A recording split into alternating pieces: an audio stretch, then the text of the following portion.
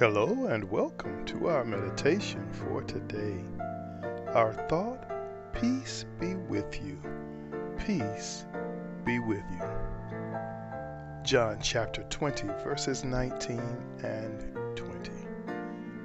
Then the same day at evening, before the first day of the week, when the doors were shut, where the disciples were assembled, for fear of the Jews, Jesus came and stood in the midst and said to them, Peace be with you.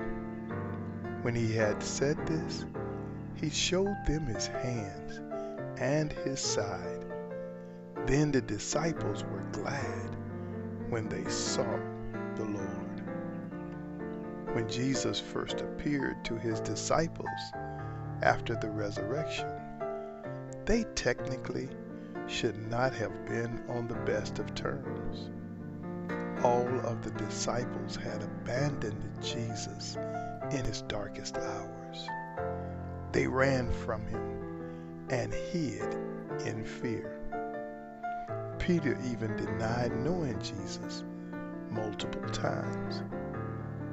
Instead of walking into the room and spewing condemnation and accusation, the first thing out of the mouth of Jesus when he appeared to the disciples was, Peace be with you.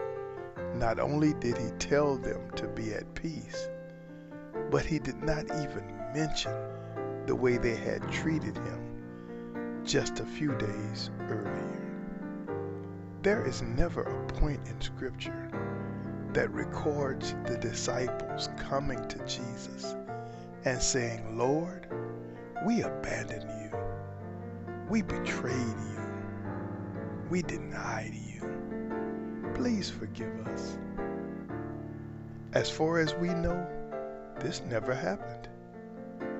But Jesus forgave them anyway. As his followers, we should handle forgiveness in the exact same way. Often we are tempted to insert qualifiers for our little forgiveness, or standards which must be met by people who have hurt us. We forgive if they apologize. We forgive if they show enough remorse. We forgive if they promise not to do it again. However, forgiveness should never be conditional. Jesus forgave us for every sin we would commit. It did not matter if we said we were sorry or if we promised we would never make the same mistake again. He forgave us lovingly, compassionately, and unconditionally. When we truly embrace what Jesus has done for us and incorporate the same practice in our lives, we can experience the fullness of his phrase, Peace be with you. God bless you. Be encouraged today.